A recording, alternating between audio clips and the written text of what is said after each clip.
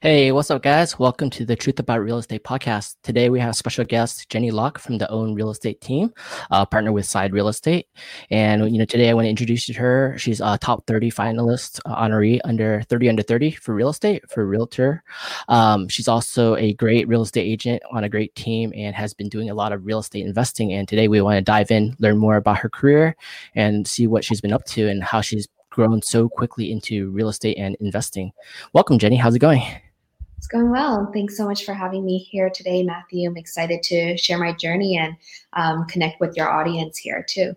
Yeah, I'm sure a lot of people in the Bay Area have been watching you and seeing you jump into real estate. I think you mentioned you started back in 2017, and quickly everyone has been mentioning like you're such a beast in real estate and that you've been crushing it. And everyone wonders how you do it so good, so fast, and help so many people get into great homes.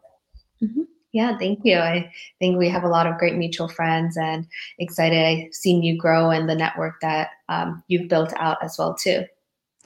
Thanks. And I think you mentioned in 2017 you started. So how did you actually start getting into real estate? Mm-hmm.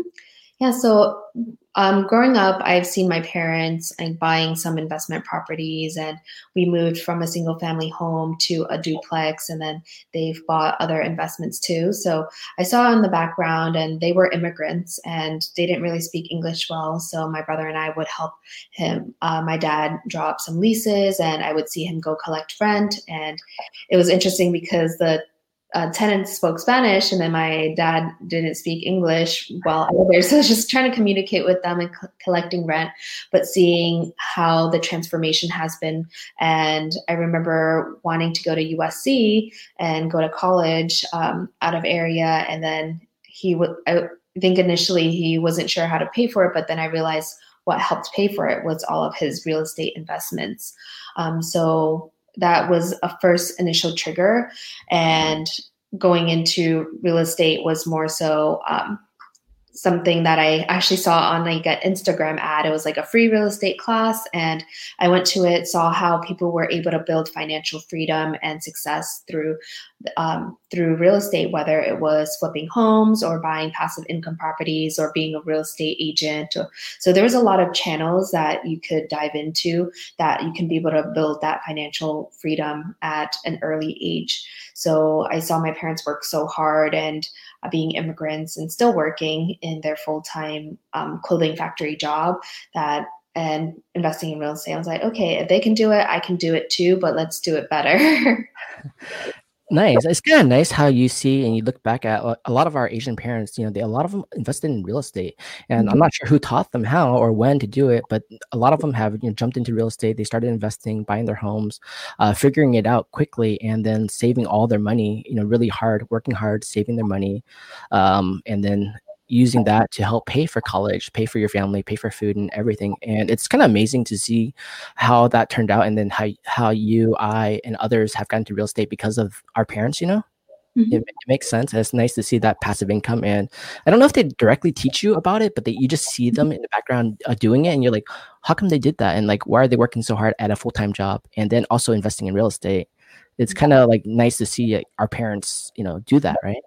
Yeah, I remember my parents at all the Chinese restaurants, they would take the Chinese magazines of all the real estate, and there would be piles of it in the backseat of the car. And then that would be the only thing we could read when we were driving. So I would skim through it. I'm like, okay, I didn't really understand how to read Chinese fully, but I was like, oh, I know this word.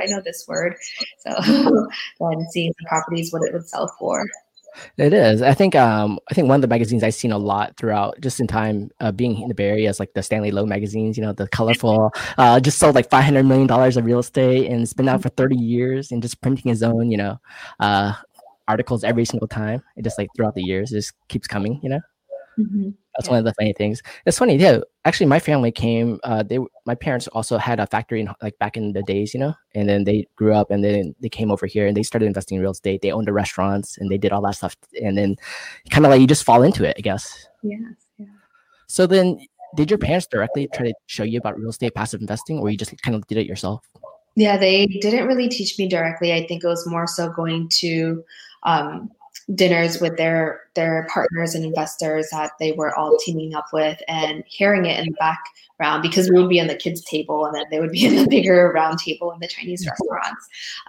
But they never taught me directly. They wanted me to be in a stable job, and I worked at Oracle after graduation at USC and worked there for a few years. And when I told them I wanted to get into real estate, they were like, "Why? You have a stable income. Like real estate is not like a stable income." I'm like, "No, I think I can definitely be able to make more there." And I have a great mentor, and that I'm going to join his team, Wilson, as you've known him for years as well too. So being able to join his team and seeing the success, and now my mom shares all of my posts, reshares my posts on Facebook, and she's probably friends with you as well. Friend requested you. I gotta check it out. That's nice that your mom and family support so much, and they believe that believe in you, and you did it. And to jump from Oracle, a tech company that makes good income, good benefits and everything, to go into real estate is not an easy decision, and it's hard. And when you're doing it, you're going for it. And then you help prove it that you can do it, and that I'm sure they're super proud of what you accomplished so quickly. Yeah, and it's only been a few years, and it's very surreal that we've been able to. Looking back, I've been able to accomplish all these milestones in life, and I think that's where I'm here to reach out to your audience and connect with the people who are listening here today, that they can do it as well, and we're all examples, living live proof.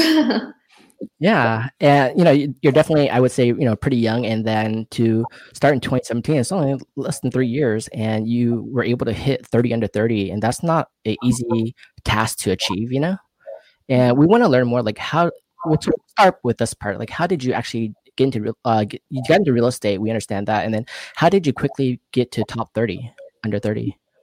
Yeah, so it's a lot about mindset. So Wilson was one of the finalists for 30 under 30. And then I told him I'm going to be that as well too. So even before I got licensed, I would have my daily affirmations every single day. And I would wake up and say, "I'm Jenny, and I'm 30 under 30. And I would say that every day. I would think it when I'm driving to my appointments. I would say it. I would say it out loud to our training classes. We had Bold with Keller Williams, our last brokerage, and I would stand up and own up to it. And I think I really, really believe in speaking things into existence.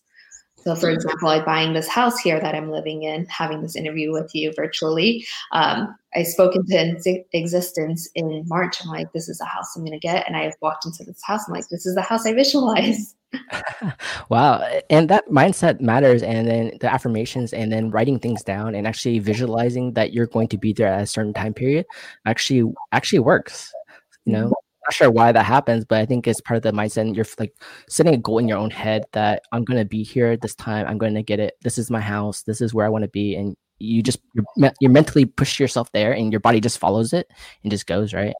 Mm-hmm. Yeah. And I think that's where also really surrounding yourself with great mentors.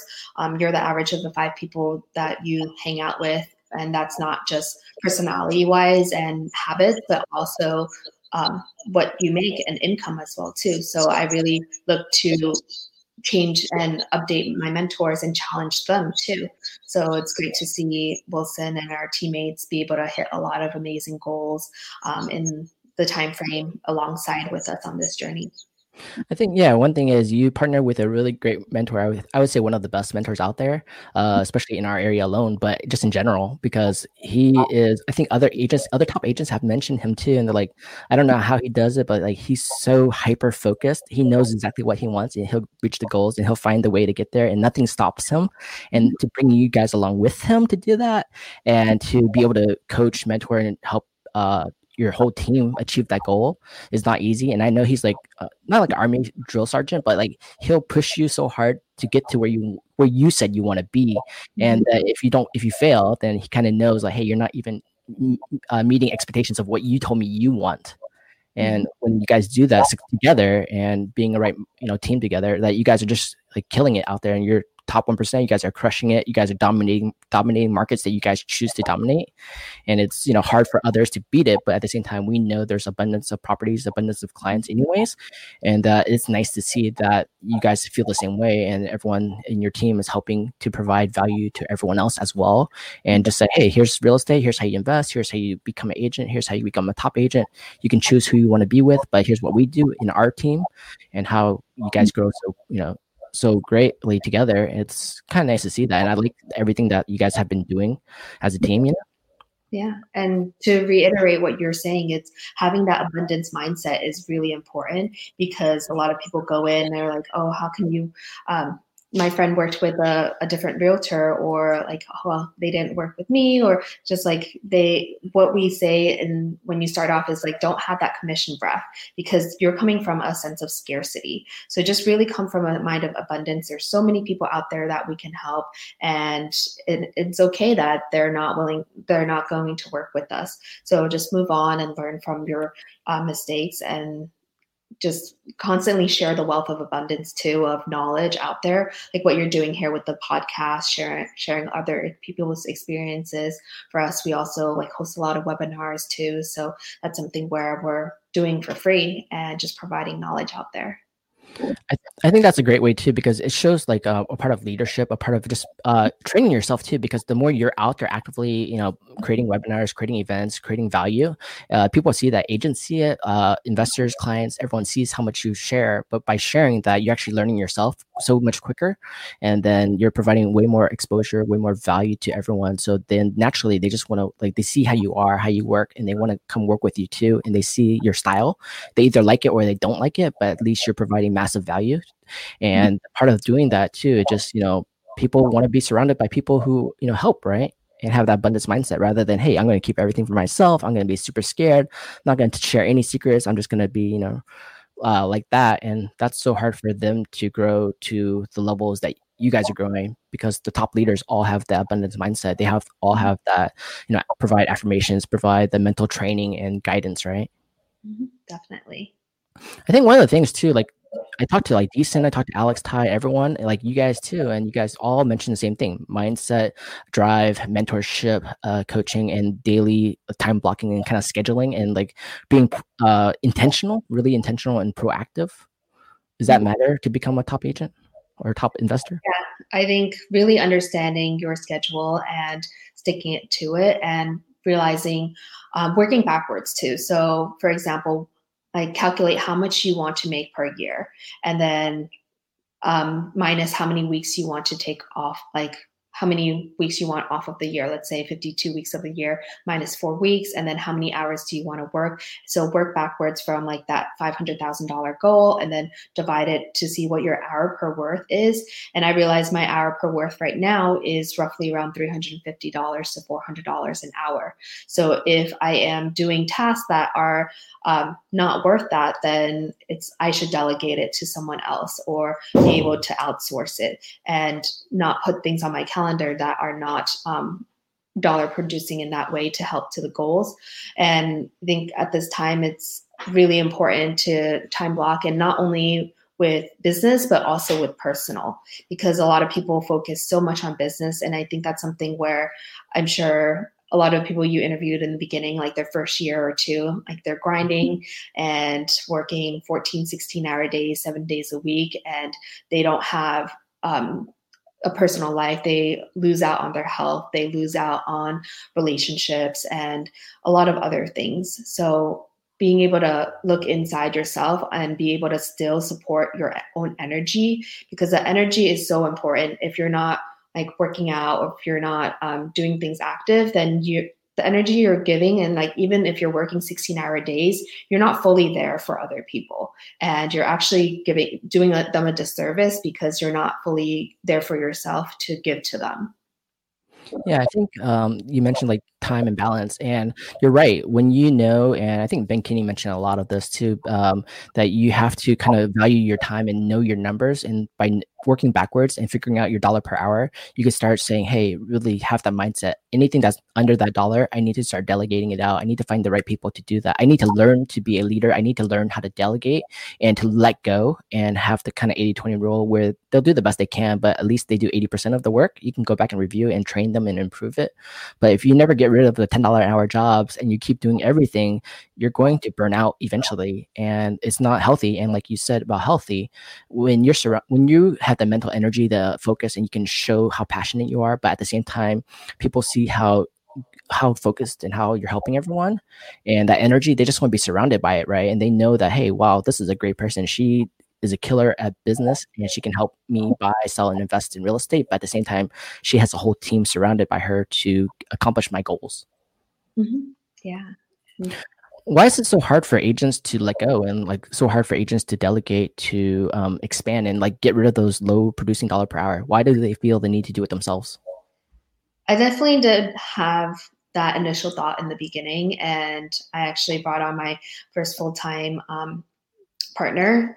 So I call her my client care manager, and she's been able to even challenge me. Like this morning, she was like, "Don't reply to these emails. Like you should be focusing on other emails. I will take care of that." And I think that gives me a lot of release. And sometimes I think initially I don't want to put the burden on someone else, and I know I can do it initially faster and quicker, but realizing that's not benefiting her in any way, and it's not benefiting me and not benefiting our clients.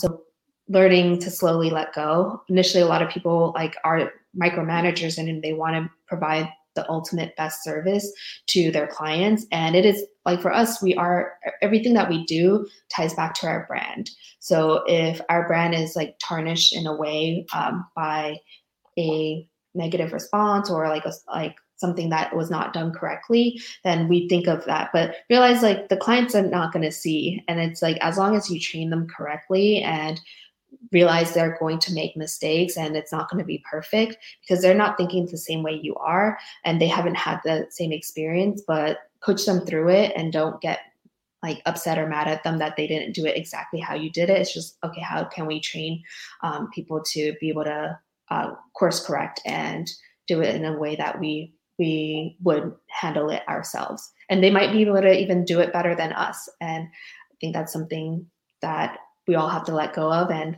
to delegate eventually.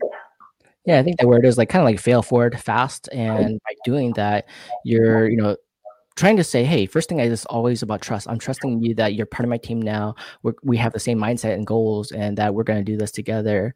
I am delegating to you, my assistant, and that I know it's not going to be perfect, but at the same time, I know you're trying your best. And of course, there's things that it's always going to be my fault. I'm the leader. I'm the operator. I need to make sure it's always my fault. Every employee, right? But I need to show how to help improve it, how to make it better, how to be better at communicating. I think one thing we see is, communication is lacking. They're not explaining what you exactly want. You assume they understand what you want. And if they did, that'd be perfect, but not always the case, right? That they don't understand. But over time, you can actually train them really well to understand exactly what you want, create your systems, your processes, and help them, and just like fine tune it as you go along to each next goal, next step. And understand yourself that nothing's ever perfect, right? You can do everything yourself, but you're going to burn out, spend the time doing something that you shouldn't be doing anyways. And they might do it way better than you. You don't know until you let it go and let them try, right? Mm-hmm. But what happens after that is you get your time back, and then it's about utilizing your time now to do the greater good of, higher producing dollar activities, right? Mm-hmm, how did it feel when you started letting go? It was a little nerve-wracking at first, for sure, but I think focusing on the next goal. So I've always had certain goals for myself. Like every year, it's like starting off was like to get 30 under 30, and once I got that, I'm like, okay, what's next? And what's next was buying my house with an ADU that my parents can live in the future. And I'm like, okay, I just got that a few months ago. Now what's next?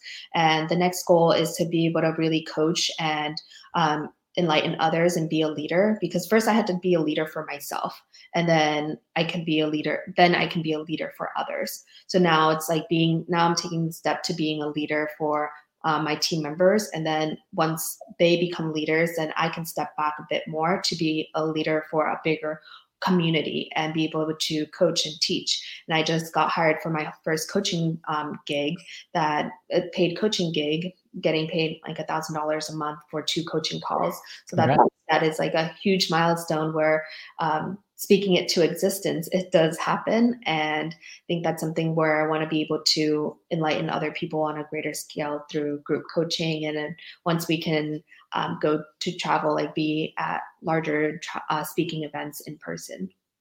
That's a great accomplishment. I think one of the top goals is to become like a international global coach, right? And to be able to command that kind of price points, and maybe one day getting to like Tony Robbins level, those kind of levels would be really amazing to achieve, or one day.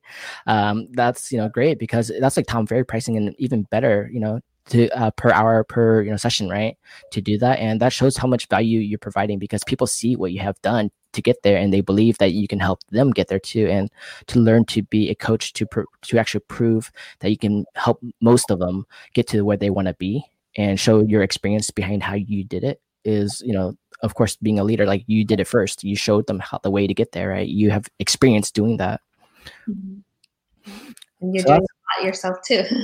trying to help agents, and try to make sure we're pushing them and guiding them and showing them different ways to do it. Everyone has a different personality type. Back in when I was a tech guy, I trained like hundreds of engineers, almost 1,000 engineers in cybersecurity. So I kind of take that background to help train real estate agents and show them the models, the tech, the hustle. But at the same time, it's hard to train everyone to want to achieve their own goals, So that's a challenge as a coach too. How do you push them to their limits and potential, and have them? I think the number one ability is to learn, be open to learning and changing quickly, because in this industry right now in 2020, tech is changing so quickly, right? Yeah. And I think something that came off from what you mentioned is, once people are fairly successful in real estate, they also get very comfortable. So they're like, okay, I'm getting my repeat referral business, and I'm doing my 20, 30 deals a year, and this is great. And they get really comfortable. So I think that's something else that I like what you're doing, is challenging people on a different scale on, okay, what's the next level above this comfortability? And also realizing some of these people who are very comfortable, it is going to be hard to change their mindset. And it's okay to let them be comfortable, because that's what they want to be. And that is their goal. Not everyone has that ultimate goal of being on stages or creating a podcast or running a brokerage. Yeah, I think that's right. And I think kind of like when I look back at the history, all these coaches always keep talking about my mindset. And I was like, why are you guys always talking about mindset? And you kind of go back and look at it. Okay, I understand why you're talking about mindset, because no matter what, sales is sales. You can sell, you can help people, you can educate yourself. But if you don't have the mindset, you'll never get to the top, because you're never choosing to focus your energy on the right mindset that you want to be to achieve your goal. And now I realize, okay, yeah, you're right. It's always about that. And, everyone drills into the mindset, and it's hard for people to change their mindset. Mm-hmm. I think that's one of the biggest big challenges I see for agents is even investing, changing your mindset to say, hey, I'm going to do it, right? Mm-hmm. Yeah, because they are comfortable where they are at, and it's going through a lot of uncomfortability and stretching your bandwidth and stretching your mind and going through long hours of learning that some people don't want to do. And I think that's where the people who do want to do it, that's a great thing, because then you're going to set yourself apart from everyone else. And let's go back to when you got into real estate in 2017, and then you joined Wilson's team. What was and you mentioned the mindset to join Wilson's team was you saw a great mentor, you're pushing yourself above the levels, you wanted to be surrounded by great people. And then once you jumped into his team, how did you quickly start building your clientele and start selling so quickly and growing? Yeah. I remember when I just started, I would shadow him at every single appointment. And then I would reach out to other agents that he was connected with. And a few appointments were at Bellwin. She lives down in San Jose, and she would do a lot of new construction sales. So doing hard hat tours and doing that my first weekend, and then going on all these other appointments with other agents and just sitting and being their note taker, because it also heightens the agent up, being that, okay, they have a personal assistant to take notes for them. Even though I wasn't working for these other agents, I would provide value and provide feedback and give them notes of what the conversation went. And that really heightened me. And then I also personally was looking for other investment properties. So I would interview and call a lot of other agents in different areas in like Texas and Alabama. And I would see how they respond to calls, what questions they would ask, and see how they made me feel too. And even though they had a great first call, but how was their follow up? And I also read a lot of reviews on Yelp and on Zillow of a lot of other top agents, and seeing what the reviews from other clients and how they were treating or were treated and how the agents were treating them. I was like, okay, these are the great things. And I also looked at a lot of negative reviews too of how people were treated poorly, what they didn't like. And I was like, okay, that's what I want to avoid. And this is the structure I want to create for myself of what type of agent I want to become. Nice. That's actually really smart because when you look at other people on Yelp, you can see the reviews and how they feel. I think Decent mentioned too, like, seeing top agents and how they make you feel. You walk into open house, you have a cold call with them. They make you feel a certain way, and you can show their expertise, but at the same time, you can show their relationship and kind of care and how they're trying to help you. They're not selling you, but they're just trying to provide value to you. And it's whether you want to work with them or not. And they don't have the pressure of, commission breath. They just want to say, here, I'm here to help you. Here's what I do. Here's how I do it. Here's where I work. If you want me to help you, I'm glad to do that, right? And it's so different from some people who have the commission breath, and you can sense that kind of like sales pressure, right?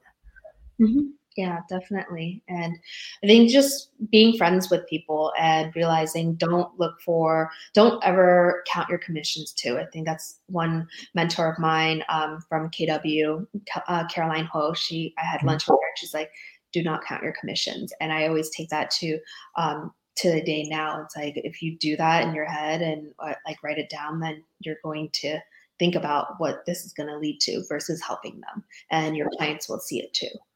Yeah, I think one of the goals you guys mentioned for your team is like you want to help like 150 plus clients a year. Your goal is to help these families get into great homes, right? Mm-hmm. And that mindset, that vision helps drive the team to achieve the goals. Mm-hmm.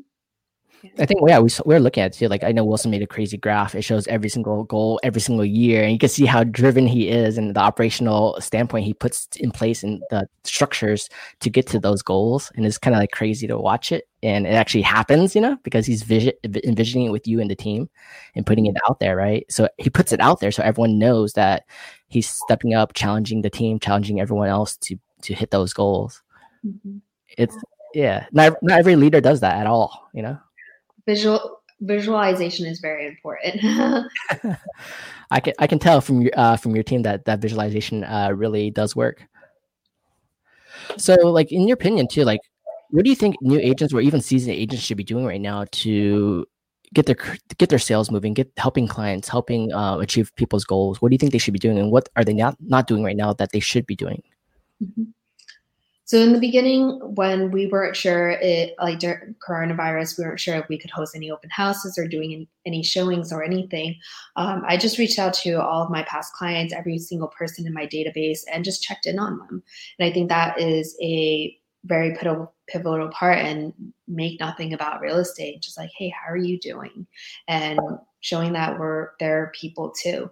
And I think that's something where for us all, like, is to really show the people side of things. And I think that's what people should do, is just like, you have your phone book, all the numbers are saved, go down and call from A to B to Z of every single person in your phone book, and just say like, hey, you're in my phone book for a reason.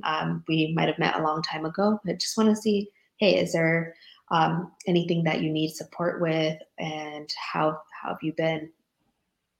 It sounds simple, right? It sounds simple, but I think there's some, I don't know. I guess it's a fear, but people in general, like, I don't have time to call that many people, and I don't even know if they want to call me. They're busy, right? Why am I spending time calling them? I don't know them.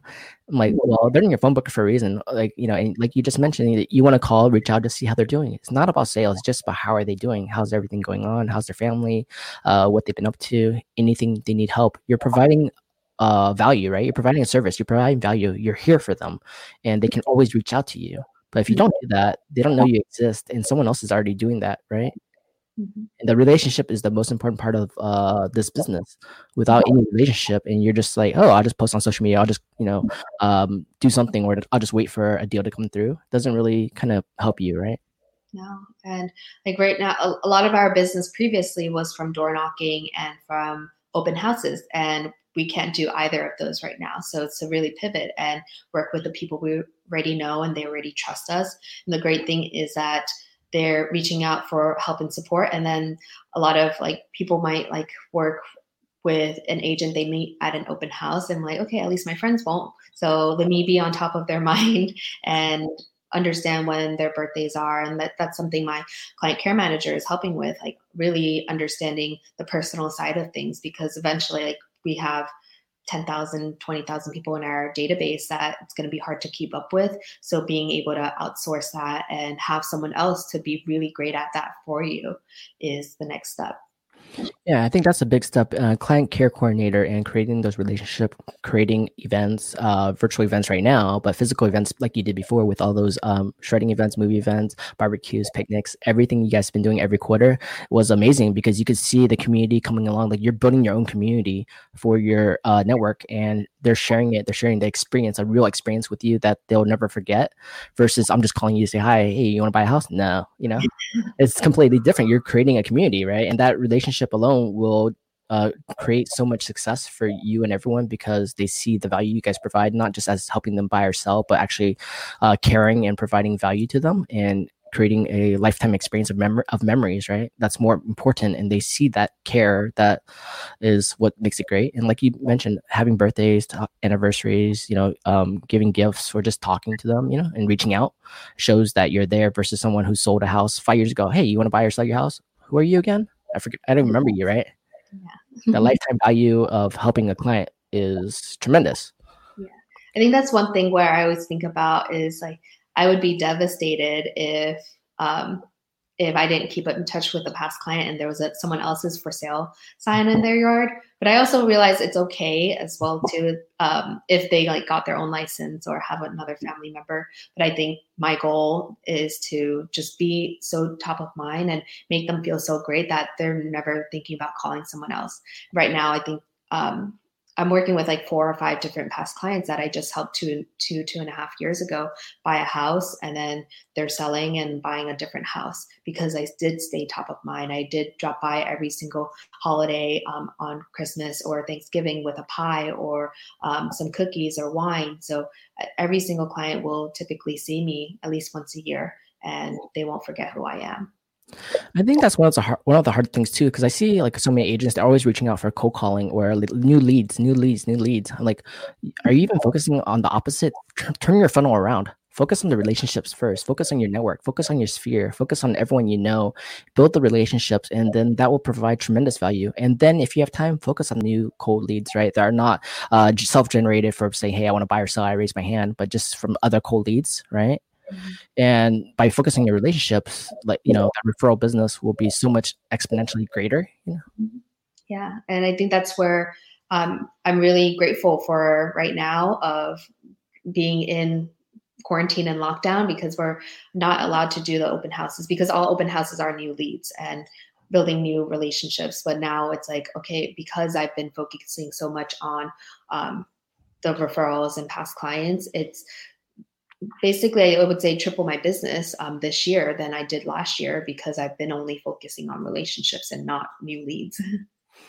Yeah, because like one word to put it is the conversion rate is so much better, but it's not the conversion, it's the relationship that makes it so much better because when they have that great experience with you, like they're going to tell everyone about it. They're going to tell like 7 to 10 people about it. And out of those 7 to 10 people, there's going to be a handful of people who want to use you because they had that such great experience and they know that you are providing value and not just selling them.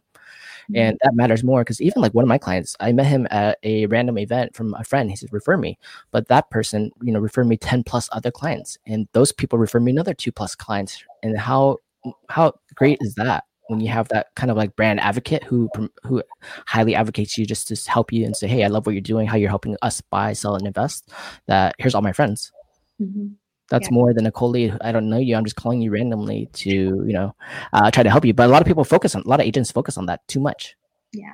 And I think in the beginning, like new agents, that's something where I definitely did focus a lot of cold leads, of working open houses, cold calling, door knocking, and you got to start from somewhere too.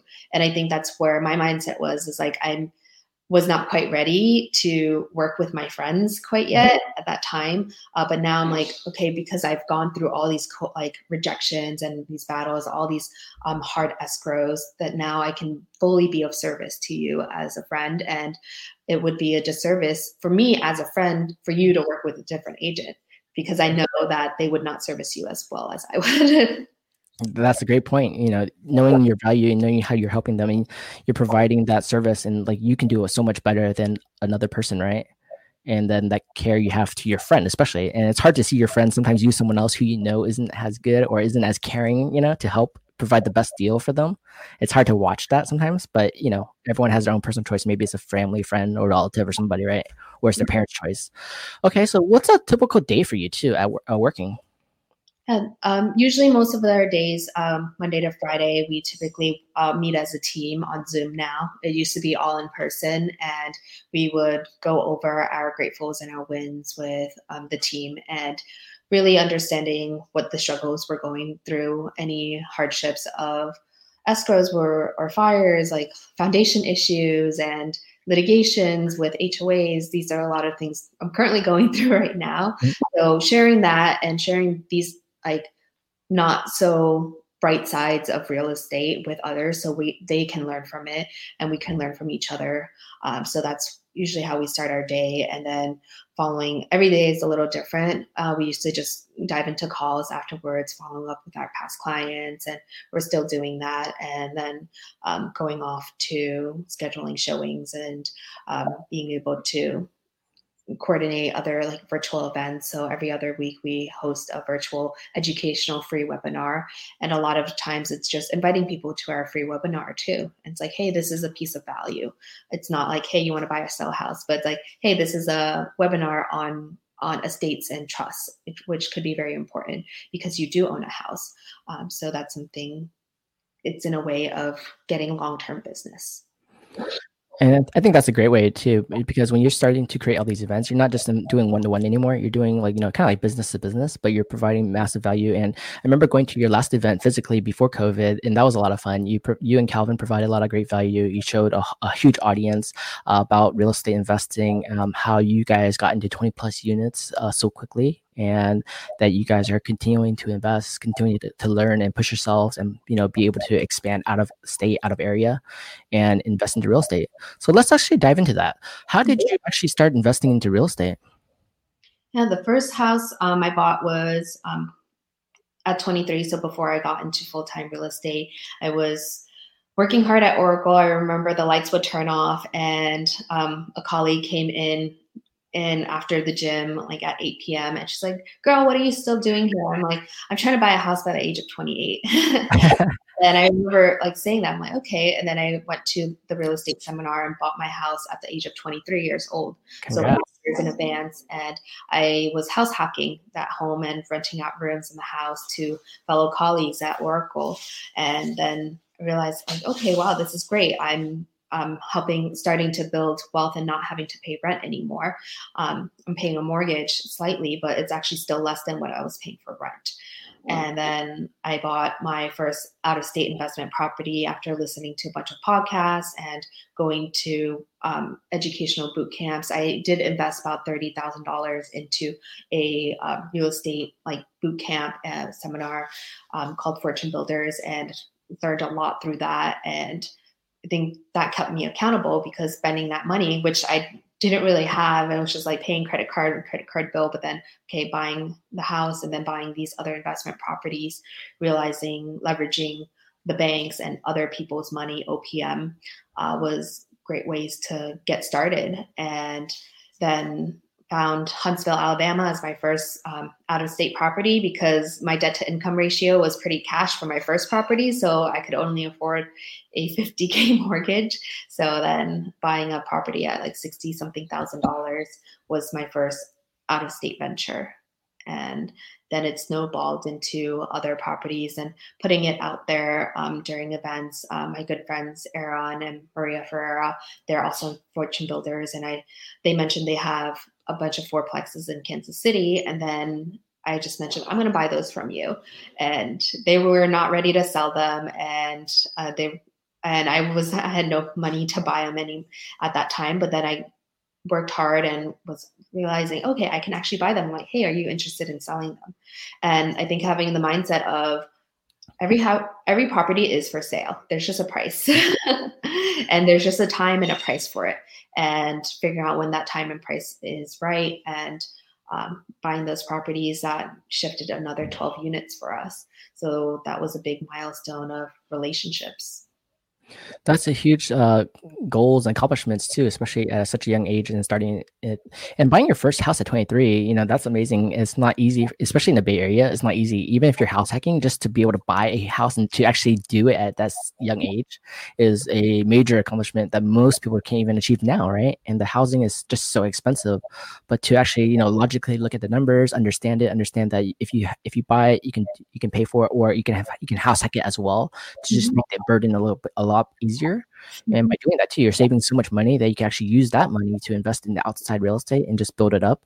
And you mentioned Alabama as one of the first because of the price points, because of your debt to income ratios, and to do it. But how did you pull the trigger and actually let go to buy your first one? Because I think that's the major challenge people see, is like letting go to buy something that they haven't either seen, or they haven't lived there, or they're just like, I can't manage it, Yeah.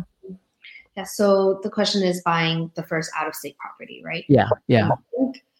What really helped was buying my first property here locally, because I realized you don't need the down payment, and there's other ways to leverage for the down payment. So leveraging a home equity line of credit for my parents' initial home that they're still living in, and then paying them back. And there's great programs. If you live in San Francisco or San Mateo County, there's a Poppy loan that does 0 to 10% down, that you don't need the whole down payment. Everyone's like, oh, I need to save 20%. But I've helped clients buy $1 million home in Redwood City for 0% down. They just paid some closing costs, did a little renovations, and it was refinanced and appraised for 1.2 plus. And they were able to build, not have to pay rent anymore. If you're thinking you're paying $3,000, $4,000 a month in rent, that's $36,000, $48,000 a year, and over 3 years, your rent's going to jump up. That's going to be $150,000 that I'm glad I'm not paying. So going through that first experience really helps me go through the second process, and realizing that you can send inspectors out there, and you have agents to look out there for you. And the first purchase I actually bought from a turnkey company, and it wasn't the best purchase but I think I learned so much, and it still increased in value. I actually did a 1031 exchange with the property, bought it in 2017 in February, and I sold it about February 2020 this year. So 3 years later, and then I sold it for $115,000. So it's not the hugest growth, because I had to pay some fees and some maintenance issues, but I still made money on it. And then being able to roll that over, I was making $100 in cash flow a month in that, and roll that over into the fourplex that I bought from Maria and Aaron. And that was now I'm making about $600 cash flow. So just starting with that, and just understanding the tax benefits. You can do tax deferment. You can't, when you sell stocks, for example, you can't trade it to another stock tax deferred. You still have to pay taxes on that first stock. We still have to pay taxes down the road, but it's deferred till you die. So learning all the benefits from 1031 exchange and just being knowledgeable is the first step. But I think I just did it. I was like, I just want to do it. I also made a competition with Calvin, my boyfriend. I was like, I'm going to buy the second property before you. And have a little competition within ourselves, whoever, because he's in sales too, is whoever earns more this year, then the loser who made less has to buy the other one an investment property. Oh, nice. That's a good competition.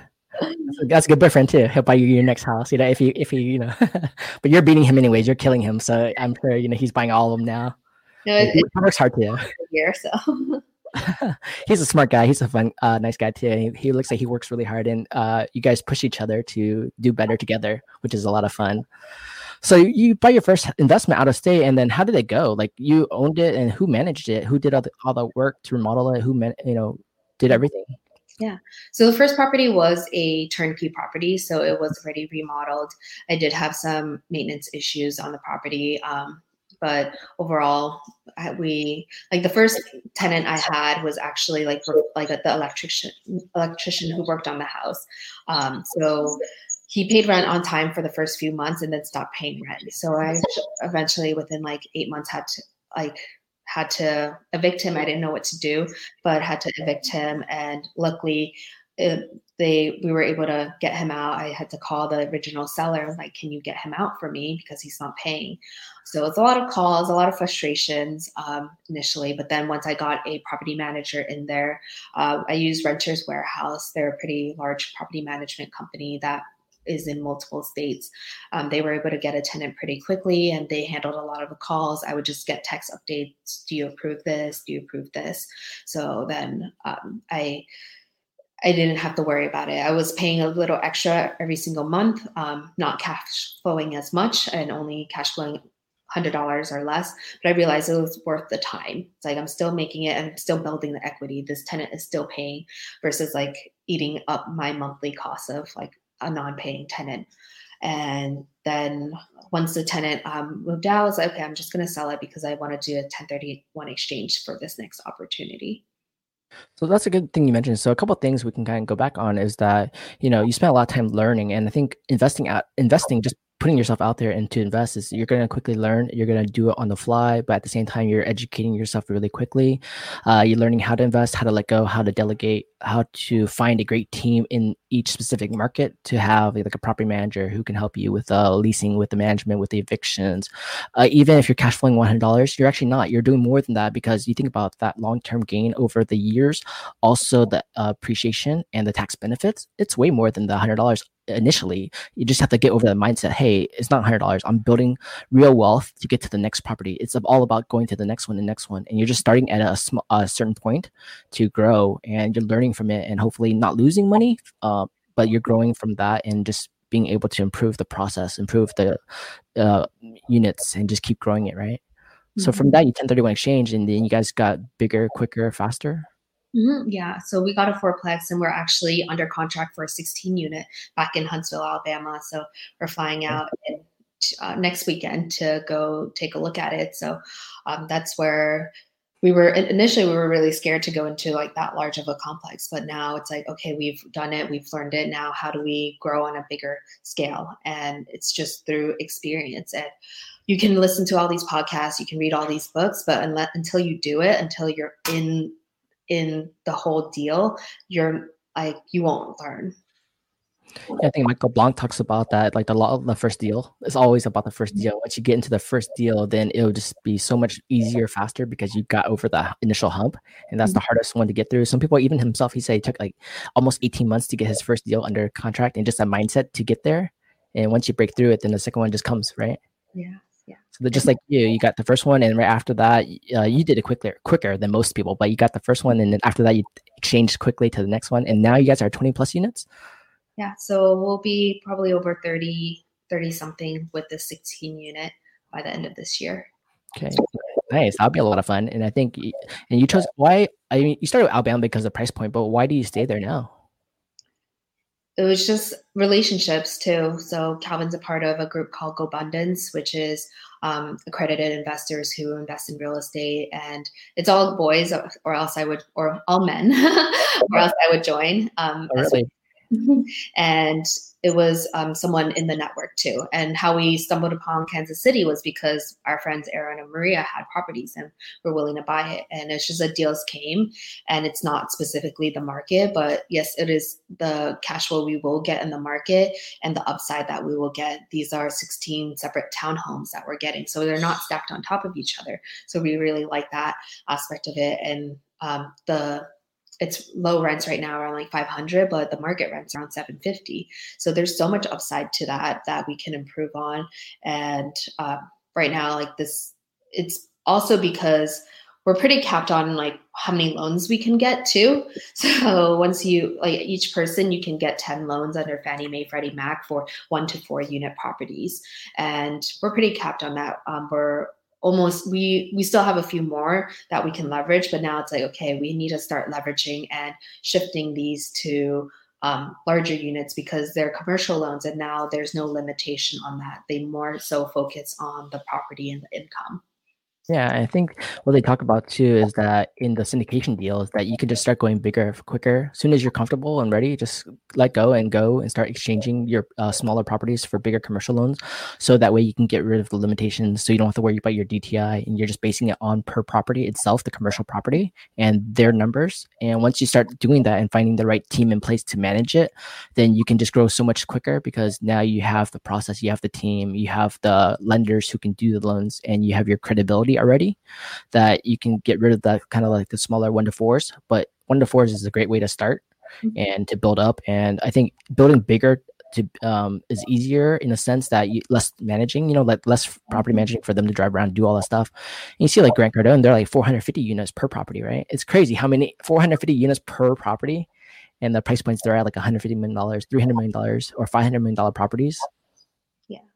I also think because like we also have a mortgage statement for every single one. We have taxes for each one, dealing with the insurance, the utilities, because some of them we're working with the housing authority, so we have to pay the utilities for like all these different units. Like that's a lot to deal with. So for capacity wise, it's just better to get something larger and have someone else manage it and not have to and only have one mortgage statement versus like 16 different mortgage statements.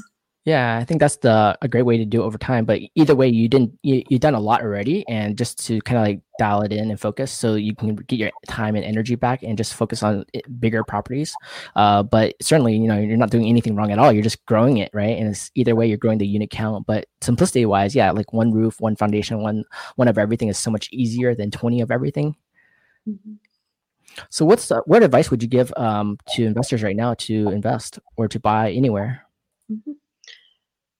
Say right now is the Nike logo is just do it. Like go in something you feel comfortable with, and even if you don't have tenants, like you're okay losing that money, but like in the long run, look at markets that are growing or very stable. We've invested in San Antonio, we've invested in Dallas, we've invested in Kansas City, Huntsville, Alabama. But just reaching out to people out there, pick up the phone and just call agents, call property managers, call contractors, call lenders. But I guess beforehand is get pre-approved because there are lenders that can lend in all 50 states. So within 1 to 4 units, if you want to start off with there. So get pre-approved, see what price point you are approved for, and then focus on the markets that have those price points. Whether like if you're making 50. Kind of losing you for a second. You hear me? Yeah, I can hear you. Your Wi-Fi or a little frozen. Is it still frozen? Okay. No? Yeah, still frozen. Okay. Not too sure. I can reset it.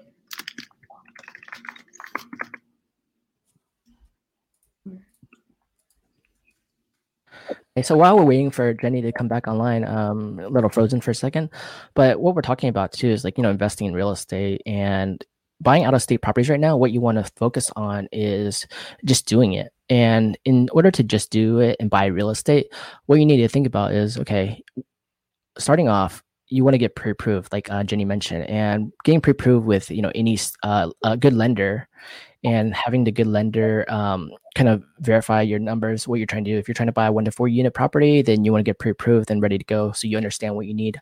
I think the first part of investing is finding a lender first, and finding a lender who can help you, so you know exactly all the documentation you need in order what you actually qualify for.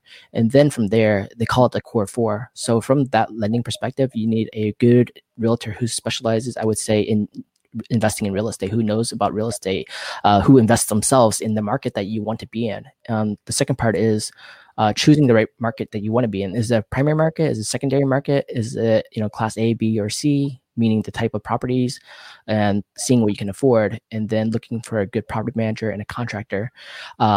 in that too, what you want to do is realize that, everyone has their own individual goals, and you want to kind of cross verify each person. So if I want to buy a property here, the agent might say, "Hey, it's worth this price," but the leasing terms might be $500 a door, but the property manager might be like, "No, realistically, it's $650 a door, and here's how you do it." Sometimes the agent might say it's more than it really is, or they might think it is, but you kind of have to balance each other and say, well, the property manager says $650 a door, the agent says $500 a door. Take your best judgment, use bigger pockets calculators, use Craigslist, look at it, see the conditions of the property, the locations, the real value, what's the upcoming things going on. If you're looking at universities right now, a lot of universities are not in school. So how does that affect the properties, the rents, the cash flow? And you look at other things. And after that too, you got to find the right contractors, the right handyman, and you can rely on the property manager, but you still want to get a second opinion because you have to make sure that they're pricing it accordingly to you, because they know you're out of state investor, right? So they know that they might be able to push the numbers a little bit higher than it should be. So you want to have cross verified and look at the Yelp, look at everything there. But I was just talking back while waiting for you to come back, just about different types of ways to invest and how to look at it and how to get started. But it's ultimately comes down to your core four and also finding the right lenders to help you, because not all lenders can do the loans you need.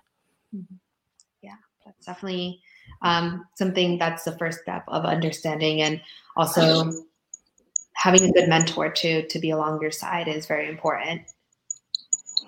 That is true, because going out of state is initially just the hardest challenge. And if you have a right mentor who has done it already, that they can kind of get you through those humps. Like even for you, real estate, but at the same time, it's a different market completely. And you have having mentors too to go through it with you and show you how they do it as out of state buyers, investors, then it helps you get through it faster, right? Yeah. And some of the mistakes that we've learned is we found a deal that was directly at like a fourplex in near San Antonio. And then we just went directly to the listing agent and then bought it from them and got it on a discount. But it's been such a headache of a property. So we've had rats in the house and bad tenants, and there's a lot of issues that keep on arising in the property. So we're just going to sell it. And I think that's the one mistake, is we did not have our own real estate agent go look at the deal, because obviously the listing agent is working for the seller first and foremost, before you. So, and they want to get the deal done. Yeah, I think that's a great point. Even in any market, that you want to have a person who represents you first and helps you look out for your interests and hopefully helps you find the right deal, and not just tries to put a deal together. There are some agents out there, investors, who would just put the deal together, like, okay, yeah, that's great property, go buy it, and I get my sales commission, great. But hopefully you vetted the agent, you vetted the property manager, and the other people in your core four, even the lender too. You can always ask the lender, hey, do you think this is actually a good property to buy? Is it really worth this price? And hopefully those lenders will show their experience and say, yeah, actually, that's good or bad. If the lender doesn't want to do it, or they don't feel comfortable, especially in commercial property, then you really got to look at the deal again and say, why aren't they willing to invest in the deal? Especially in commercial apartment buildings, the lenders will vet the numbers too and say, hey, that's realistic. And if they do it and the agent does it and the property manager all agree, then it's a good deal. Then you got to jump on it. Definitely. So what's your next goal too? Like right now, what's your next goals for this year, for next year? Yeah. This goals this year, I would say, is closing on the 16 unit and probably buying something else by the end of the year. I think the goal for next year is to be at 50 units, ideally. I know Calvin always says it's not about the units, it's more about the cash flow and like the return on it. So that's something where, why not both? Where we can have 50 units and can grow and be able to get over like $10,000-$15,000 of passive income. I think the first goal is to $10,000 by the end of this year or early next year. And then that will be able to snowball effect into a lot larger growth into the next units. And personal is to be able to coach a lot more students and coach team members. Our team is growing, so we're always looking to hire new agents as well too. I know there's a lot of great teams out there and have to figure out what's a good fit. I know, Matthew, you're running your own as well too. So that's something where we all love to collaborate, and that's where want to really help other people be able to get to their goals. So first is my client care manager assistant, be able to help her align a path to get to her first investment property. That's a great goal, and I like that you said that you want to help your client care manager reach her goal, and that's really good because she knows that you ultimately care about her well-being and that you're trying to help push her too while she's working and learning from you. The most part, I think, is learning from you and being able to also help her reach her goals and watching out for them is really good because they can your team becomes so much better because they have that trust in helping each other and you guys have the same goals and passions. Hitting your 10K goal a month would be really great, and once you do that, that snowball effect will go crazy because imagine if you keep reinvesting the 10K a month into bigger, more properties and better potentials, then you just keep growing all the way up, right? Mm-hmm.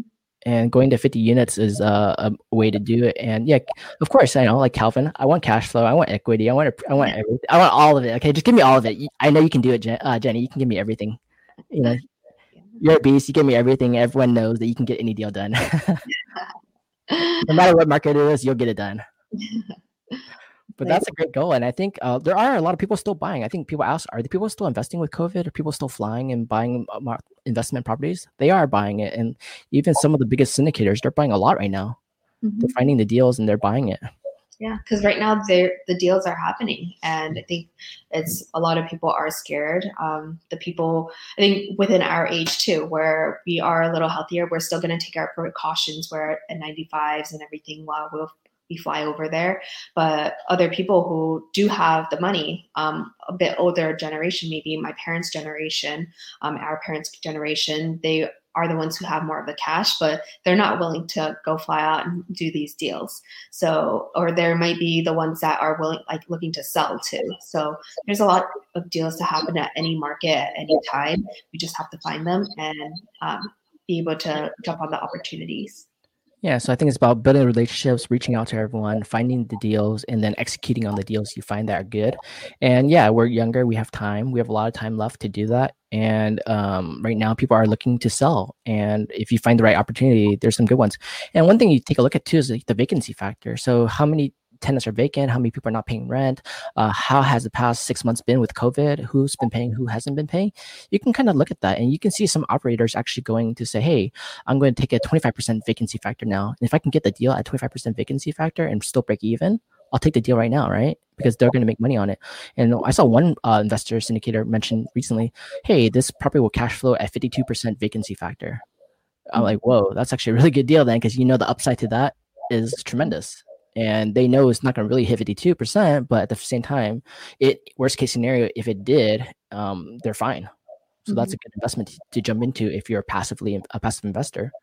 So right now you're an active investor, more active than passive, right? Yeah, I would say active just so that Calvin and I, he does a lot of the support of it. And I'm actively doing the real estate sales side to be able to help fund as well too. So the goal is to convert to passive down the road and become a lender ourselves too, and be able to provide other aspiring real estate investors to more so be able to get leverage on our money versus like our time. One thing you could do is kind of like if you go to the Grant Cardone method and you actually take all your properties you have, all of the 50 units by the time you get it, and you actually turn it into a syndication and you sell it to the syndication company. And from that syndication company, you already know your numbers, you already vetted everything. You can actively give them a certain percentages and get your money back and also provide value to your clientele in a 506B, right? Yeah, that's definitely a great idea. Yeah, many more of those to come. But that is one way you could do it. We can always talk about that, different ways to structure your deals and how to keep growing. But that's what he did too. He bought a $450 million property himself, right? And then did everything, got all running, and then syndicated back out, and then charged the percentages. But then he already knows it's successful and has a track record, so people just jump in to buy it. But yeah, great. Thank you so much for hopping on this podcast today. Anything else we want to give our audience before you go? Any advice, any tips? Say throughout this is always keep learning. And I think it's great that you're hosting all these podcasts with different people. So never stop learning and don't be comfortable with yourself. And you guys can all follow me on Instagram. I post a lot of stories at Jenny Lock, JenniELOK. Perfect. I'm glad for them to reach out to you. Jenny's from the Own Real Estate team, and she's in San Francisco, area, and feel free to reach out to her, let her know any questions about real estate investing, buying out of state. Look forward to seeing you soon on our next podcast. And thank you so much for being here and sharing your advice with people. I'm excited to see you get to 50 units, and then I'm going to be super excited when you get to syndicate the deals out. Awesome. Thanks so much, Matthew. Cool. We'll talk to you more soon. But everyone, check out the Truth About Real Estate podcast, events and more at matthewma.com and on Apple Podcasts. And we'll see you soon. Thanks.